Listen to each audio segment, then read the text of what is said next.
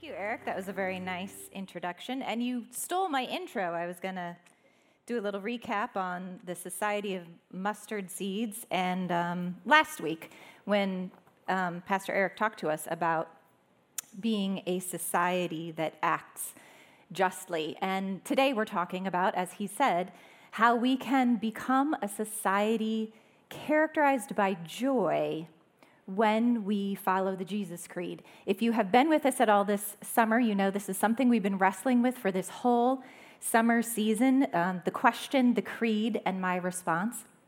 And I love this because the question, which we've talked about before, was when a religious leader came to Jesus and said, what is the most important commandment? In other words, what does God want me to do?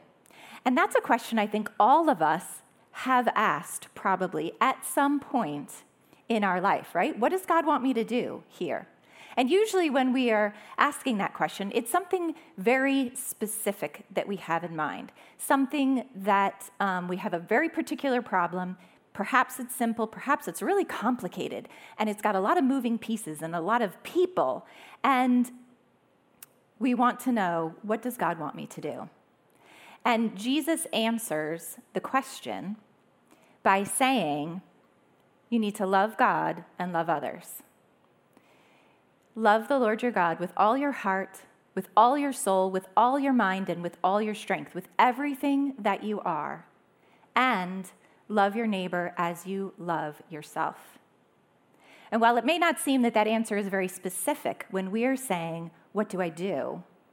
That should be the basis, the foundation for whatever the answer to our question is. What should I do? It should always be rooted and grow out of loving God with our whole being and loving our neighbor as ourselves. Now, this week, I had this situation where I had some conflict with somebody, and I was very upset by it, and I was very hurt by our interaction, and I was probably a little bit angry too, to be honest. I don't like to admit that, but that was probably part of where my reaction to that feeling hurt and feeling wronged. And I wasn't sure how to deal with the situation. I wasn't sure what my next steps should be, and I was praying about it and really struggling with it, and I said this very question or some form of it, God, what do I do? And then I thought, really? Really? Because who wants to take their own advice, right? I mean, that just doesn't sound like fun, and that doesn't sound like it's going to give me the answer I want, which is smack them, right? Not actually, figuratively. Okay, what should I do? Love God, love others. And I had this kind of epiphany, and it was kind of funny because it was only like a couple of days ago. And I feel like so many of the conflicts that we have right now with other people, right? We get into this situation because there's a lot of opinions and there's a lot of people get upset about the opinions. And even if I don't feel like I'm upset, I have this problem where sometimes I don't realize they're really upset and I think this is all just fine, but they're actually getting more and more upset, and then it explodes and I'm like, what's wrong with you? So that's on me. I have to own my part of that. But I felt like I had this epiphany where God said to me, love your neighbor as yourself. And I was like, okay, where are we going with this? And then it occurred to me that while so many of our issues that we face right now have to do with or are characterized in this way of us versus them, right? This is what I think. This is how I approach this situation.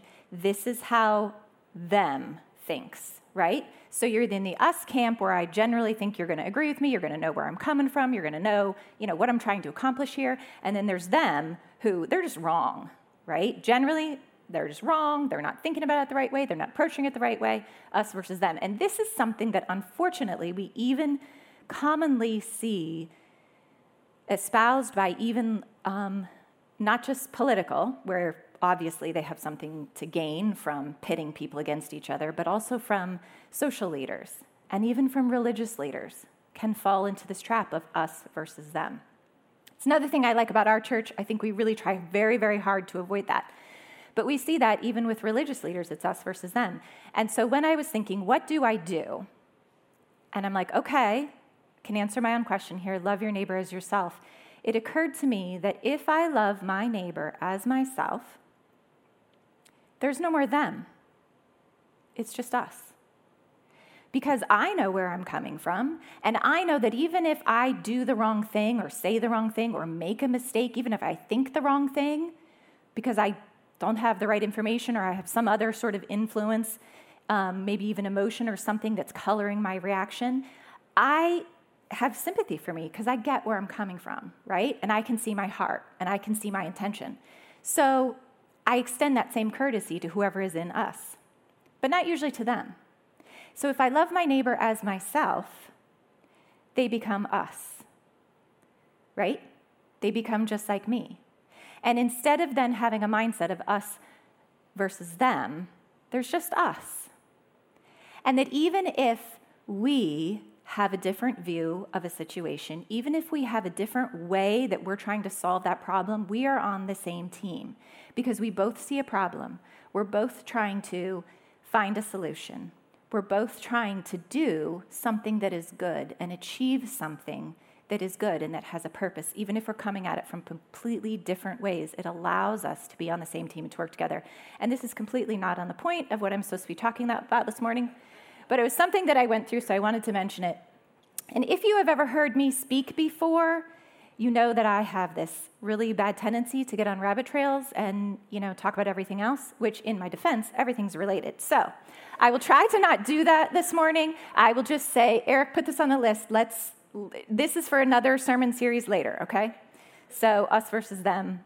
But back to the creed. So I feel like that's so important, and a series like this is so important because it prepares us for those moments like the one that I recently had, where we can say, what do I do? And as Eric said last week, God does not keep the answers from us.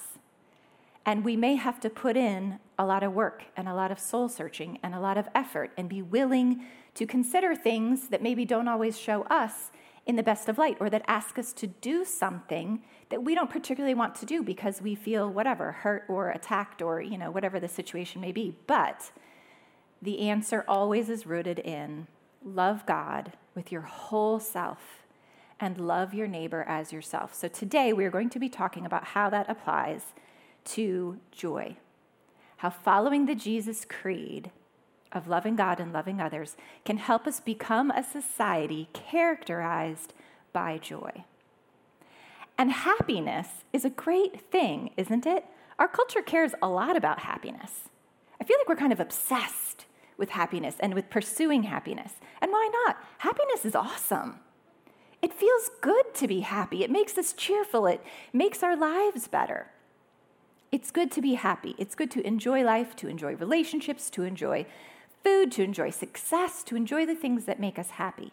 I was just telling my husband the other day how much happiness I get from spending time with my pets, even my toad, which my husband does not quite understand. But I brought a picture today. This is Periwinkle. She's my American toad. She's 2 years old. We've had her since she was the size of my little tiny fingernail, so about the size of her eyeball is how big she was when we rescued her from certain death. And I love spending time with Perry. Look at her little dirt hat. Isn't she cute? Y'all can tell my husband when you see him, you are wrong, by the way. She is adorable, and anyone would be happy to interact with her. But there's a problem with happiness, right? Because happiness hinges on what's happening. So if being with Perry makes me happy and Perry goes away, I'm not happy anymore. If whatever it is, food or success, if that's what makes me happy and I lose that, I lose my happiness along with it. And I think we've all had this experience at some point where we have something that makes us happy and we lose that and we're not happy anymore. So I think we can all identify with that. I will tell you, this is a problem my daughter has on a daily basis. She is happy to have a cupcake, but as soon as that cupcake is gone, guess what? She ain't happy no more. This really drives me crazy. I'm like, okay, yes, you're done with screen time, but you just had 20 minutes of it. Can't we be happy that we had the 20? No, we're not having it now. Therefore, we are not happy. And it's your fault, Mom. So clearly, my parenting needs some work. I'll take advice if you've got any for me after the service. But I love the way Elise Morgan says it in her book, Naked Fruit.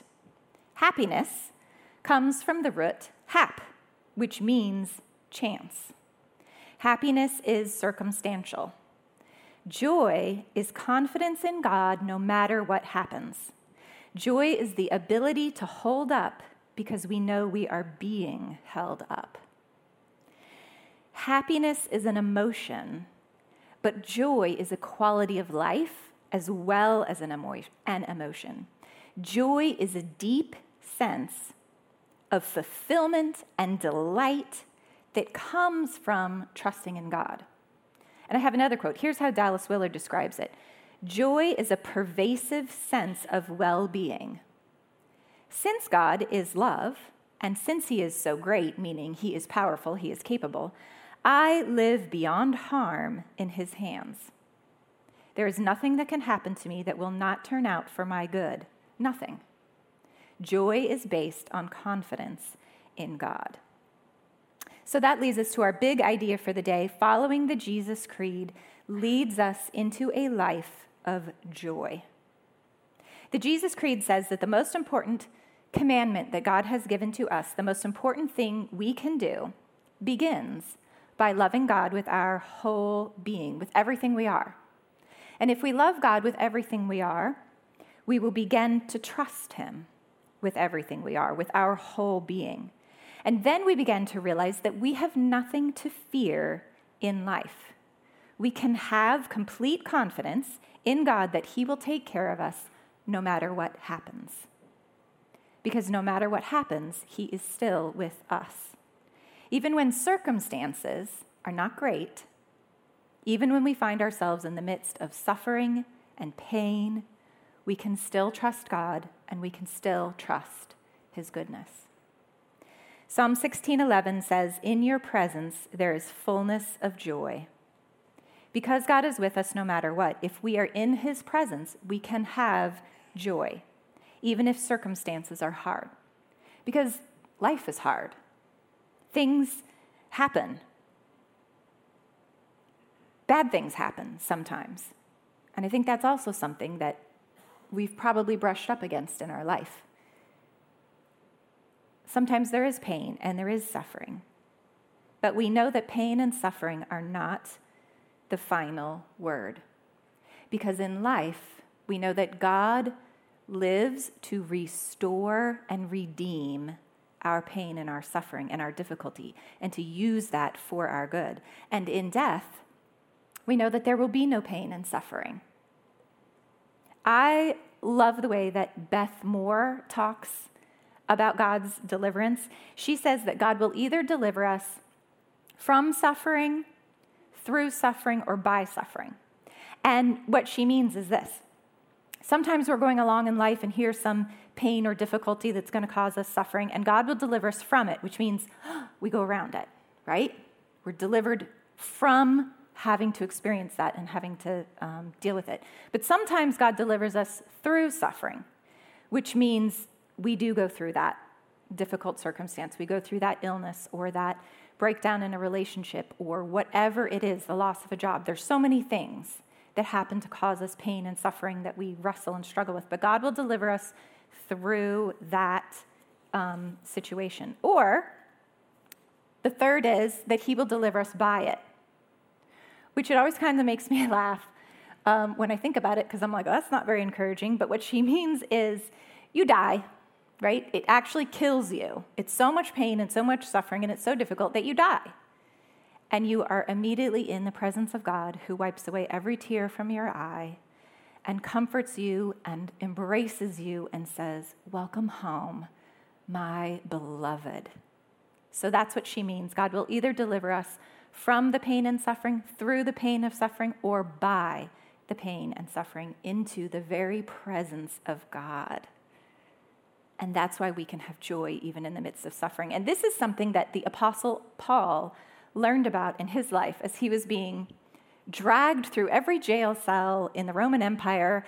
And we occasionally find him bobbing around the ocean trying to survive shipwrecks. And he's writing, "I have everything I need in God. I'm content." And you're like, really, man? Because I think you could use a boat. Looks to me like you need a boat. And he would probably respond, yeah, I could use a boat. I mean, I wouldn't say no to a boat, but I don't need it. I don't have to have it because I have God with me.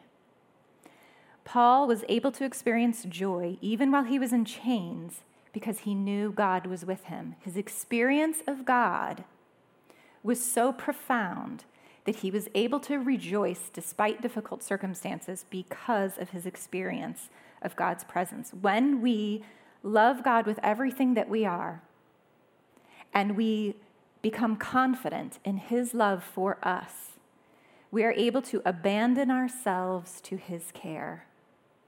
And that gives us joy. And now when I say we abandon ourselves to his care, I don't mean we abandon our responsibilities. We need to continue to be responsible for what or who is entrusted to us. But what we abandon is outcomes. We don't have to struggle to try to control people or control situations so that things turn out the way I think they should turn out. We still make good choices. We still choose to do the right thing. But then we let go of the outcome and we let God have our full confidence that no matter what happens, he is still good. He still loves us. And this is why in Psalm 23 it says, "Yea, though I walk through the valley of the shadow of death, I will fear no evil." Why? Dude, you're walking through the shadow of death. Why aren't you afraid? Because God is with me. Because God is with me. Spending time in God's presence gives us joy. God delights in us, and he wants us to delight in him. When we live the Jesus Creed, we naturally begin to develop a life of joy. And the joy that we experience through loving God empowers us to love and enjoy other people, to love our neighbors. We can find great fulfillment and joy in loving others, especially when they love us back, right? But joy can also help us to love those who don't particularly love us, or those we don't particularly like. One way we can learn to do that is through celebration. Sometimes loving others feels like drudgery, right? Like something we do even though we don't want to, like an obligation or a burden. But celebration breathes joy into the ordinariness of life. And it can help us to transform the religious obligations of loving others into true joy. We see a glimpse of this in the first miracle that Jesus performs, which John writes about in his gospel. So let's look at that. If you have your Bible or a device, you can follow along. We're going to read John 2, 1 through 11. And we'll read through the whole story, and then we'll go back and look at a few things. The next day, there was a wedding celebration in the village of Cana in Galilee. Jesus' mother was there, and Jesus and his disciples were also invited to the celebration. The wine supply ran out during the festivities, so Jesus' mother told him, "They have no more wine." "Dear woman, that's not our problem," Jesus replied. "My time has not yet come." But his mother told the servants, "Do whatever he tells you." Standing nearby were 6 stone water jars used for Jewish ceremonial washing. Each could hold 20 to 30 gallons. Jesus told the servants, "Fill the jars with water." When the jars had been filled, he said, "Now dip some out and take it to the master of ceremonies." So the servants followed his instructions. When the master of ceremonies tasted the water that was now wine, not knowing where it had come from, though of course the servants knew, he called the bridegroom over. "A host always serves the best wine first," he said. "Then when everyone has had a lot to drink, he brings out the less expensive wine. But you have kept the best until now." This miraculous sign at Cana in Galilee was the first time Jesus revealed his glory, and his disciples believed in him. There are so many interesting things going on here. The first is that Jewish weddings typically lasted about a week. They were 7 days, and they invited as many people as possible. Because of the long time frame and the unknown number of guests, it was really hard to prepare the right amount of food and drink for this whole celebration. So to help with that, it was customary for the guests to bring food and wine with them to the party, because it would be unthinkable for the hosts to run out before the party was over. And although the text doesn't explicitly say, because of what's going on in the context here, biblical scholars think this was probably the third day. So there's a whole lot of party left. There's a lot that they still need to get through. And every host knows you don't run out of drinks. You run out of drinks, the party's over, right? In their culture, this would be shameful and embarrassing. They would have broken the unwritten law of hospitality. So it's a big deal for them, because they're not just concerned about, my reputation, although, honestly, that's probably what I would be concerned about. Everybody's going to be talking about how I ran out of drinks at my party. Don't go to her parties. But there's an unwritten law that's going on here in their culture of hospitality, and they would be failing to show hospitality to their guests. So this is not just affecting their reputation, it is affecting their witness as members of the race chosen by God to be his special people and live a certain way. This is a big deal. And a little later, we're going to talk about purity and ceremonial washing, and it's the same thing. It's not just, I want, to have a good reputation. This is their witness. This is their witness to the world that they love God and that they do what God asks them to do, that they are living in this way. So this is a big concern, and it's a big deal for them. It's not just pride or ego. And if you were here last week, Pastor Eric talked about Jewish weddings also, and how Jesus tells people to stop inviting people who are at the same level as them or higher, the same level of economic resources and political power, and instead to invite who? The poor, the crippled, the blind, and the lame. People who have nothing to offer you, who cannot repay you. And one of the reasons that would be significant is because those people cannot bring anything to the party. They don't have wine to contribute. And biblical scholars have commented that this could be a factor in why this wedding celebration ran out of wine, because they invited too many poor people. They included everyone, including people who didn't have a contribution to make. And wine in the Bible is a symbol of joy. So they're running out of wine, they're running out of joy, and the whole celebration of the wedding is a celebration of new life. They're celebrating this new life that the couple is going to have together. So there's a lot of things going on here for the symbolic and what's happening. And Jesus and Mary have this interesting interaction, which I said to myself, do not get into this. Add that to the list of things to talk about, because it almost seems like Jesus is being rude to his mother. This translation phrases it kind of gently, but he actually is. He basically says, "Woman, what is that to do with you and me?" Anyhow, I'm not getting into it, which was antagonistic. He is antagonizing his mother, but that's a whole other thing that we could talk about sometime, the symbolism of what's going on there. But Jesus essentially says, if I do this, I begin my journey to the cross. As soon as I go public, I step foot on that path. Now, if I was him, I don't think running out of wine at a party would be enough of a reason to start early. But Jesus has compassion. Jesus is here to deliver the world from sin, right? And to make people aware that the kingdom of God is at hand and to invite them to step into that kingdom. Sometimes it seems to us that celebrating, that joy, is really not that high on the list of important things.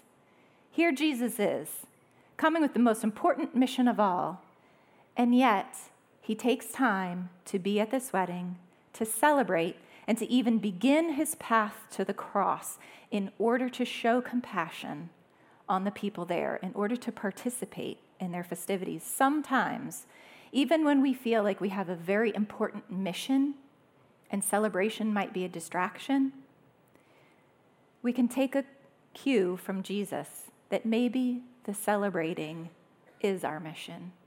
Maybe what we want to accomplish with our important goals can be accomplished by being with people. Jesus came to be with people, and so he places a really high priority on that, and we can, I think, learn something significant to that it is important to be with people. It is important to celebrate with them. It's not a life or death situation, but Jesus is about compassion and generosity and abundant life. He doesn't deliver us from the power of sin so that we can just get by and survive. He offers us fulfilling, sustaining, abundant, overflowing life, a life that is full of generosity and love and joy. And there's so much symbolism going on here. When he uses these jars that are set aside for ritual purity, he's transforming the religious ritual into the joy of God's presence. Water for washing away impurities becomes the wine of joy.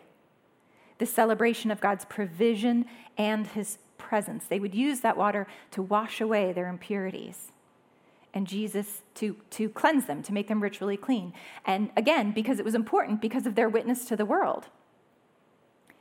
And Jesus transforms that into the wine of joy in his presence. And it also gives us something extra to think about when you think about communion and how the wine of joy is Jesus' blood. But add that to the sermon list too. That's another one. It's another good sermon. Jesus values celebration and joy. Joy is who God is. Just like we say God is love, God is peace. God is joy. God delights in his creation, in his people, and because people bear his image, there is something worth celebrating in everyone. Celebration has the power to bring people together. That's one reason that sports teams are so unifying for a community. I bet if you take everyone watching an Eagles game, you don't agree with half of them on anything, right? On any topic. But when the Eagles win, none of that matters. All our differences pale in the unifying delight of the Eagles winning the Super Bowl. We can celebrate even with people we don't like, because our focus is on something beyond ourselves, beyond our opinions and their opinions. Celebration unifies us. And it prompts us to be generous, to bring our food and our wine to the party. That's what's great about potlucks. Remember those good old days? When I was a kid, it was all about potlucks. And everybody would bring these vats of food and drinks, and there was always a million leftovers. It prompts us to be generous. It lifts our spirits by directing our focus away from ourselves, our worries and fears, toward something beyond us. It gives us perspective and hope. Because we can't celebrate if we're consumed by anxiety and fear. But trusting in God helps us to let go of our anxiety and fear and our struggle to control outcomes, at least a little, if not all the way. It's a journey. And it allows us to rest in the presence of God, to rest in his goodness, in his generosity, in his glory, his magnificence and power. It gives us hope in the midst of hardship. It allows us to love others a little more easily. Going back to Psalm 23, it says, "You prepare a table before me in the presence of my enemies." And we should notice here, who's the one providing this feast, this banquet? We're in the presence of our enemy. We're probably defensive. We're probably ready to fight. We're ready to defend ourselves. And God provides a table, a banquet, a celebration, so that we can sit. And because we love our enemies, we would not sit and enjoy that banquet without inviting us to join with us. The abundance of God's provision and safety in my life is so great, I can invite them to enjoy what God has provided for me.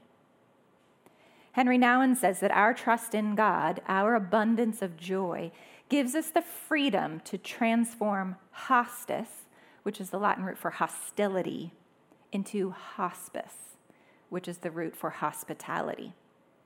Our trust in God gives us the freedom to transform hostis into hospice, making the enemy into a guest. Celebration and joy are powerful. That's why Nehemiah 8:10 says, "The joy of the Lord is your strength." So back to the big idea. Following the Jesus Creed leads us into a life of joy. And Jesus calls us to be a society of joy. So what's our response? Our first response is cultivate joy by intentionally spending time in God's presence. In your presence, there is fullness of joy. And there's a lot of ways that we can intentionally spend time in God's presence. One of my favorite ways is by practicing God's presence. And how I do that is I just, sometimes I make a game of it and just think about, okay, how many times today, how many minutes out of the day can I spend intentionally acknowledging or interacting with God? And for me, that might look like if I'm driving, I say to myself, okay, I'm driving with Jesus. If I'm at home washing dishes, I'm washing the dishes with Jesus. If I'm at work, I'm at work working in this boring meeting, but I'm here with Jesus. These are my coworkers I'm interacting with. I'm interacting with them with Jesus. And more than anything else, I think that has transformed my life by helping me to develop more of a habit of being conscious of God's presence with me all day, no matter what I'm doing.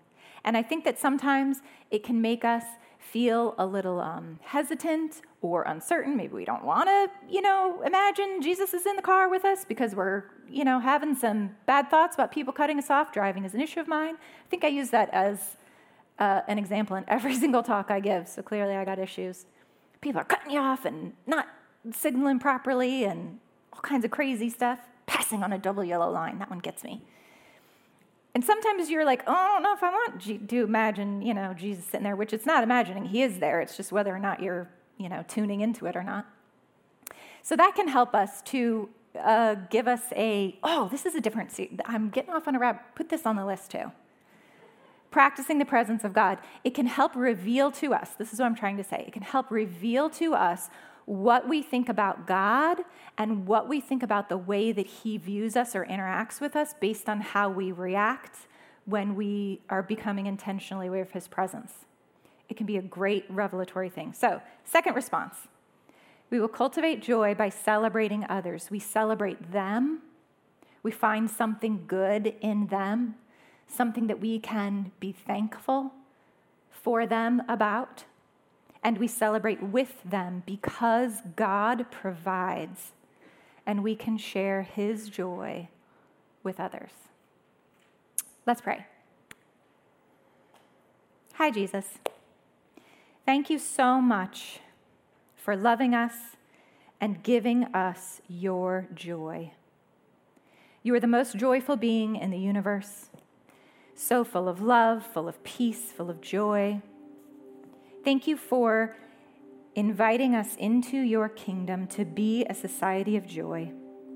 Thank you for teaching us the Jesus Creed so that we can join you in loving God and loving others.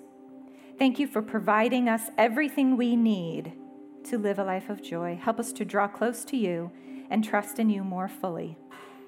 Thank you for coming to dwell with us in the ordinariness of our day-to-day lives and for making the ordinary extraordinary just by your presence. And everyone joined with me to say, Amen.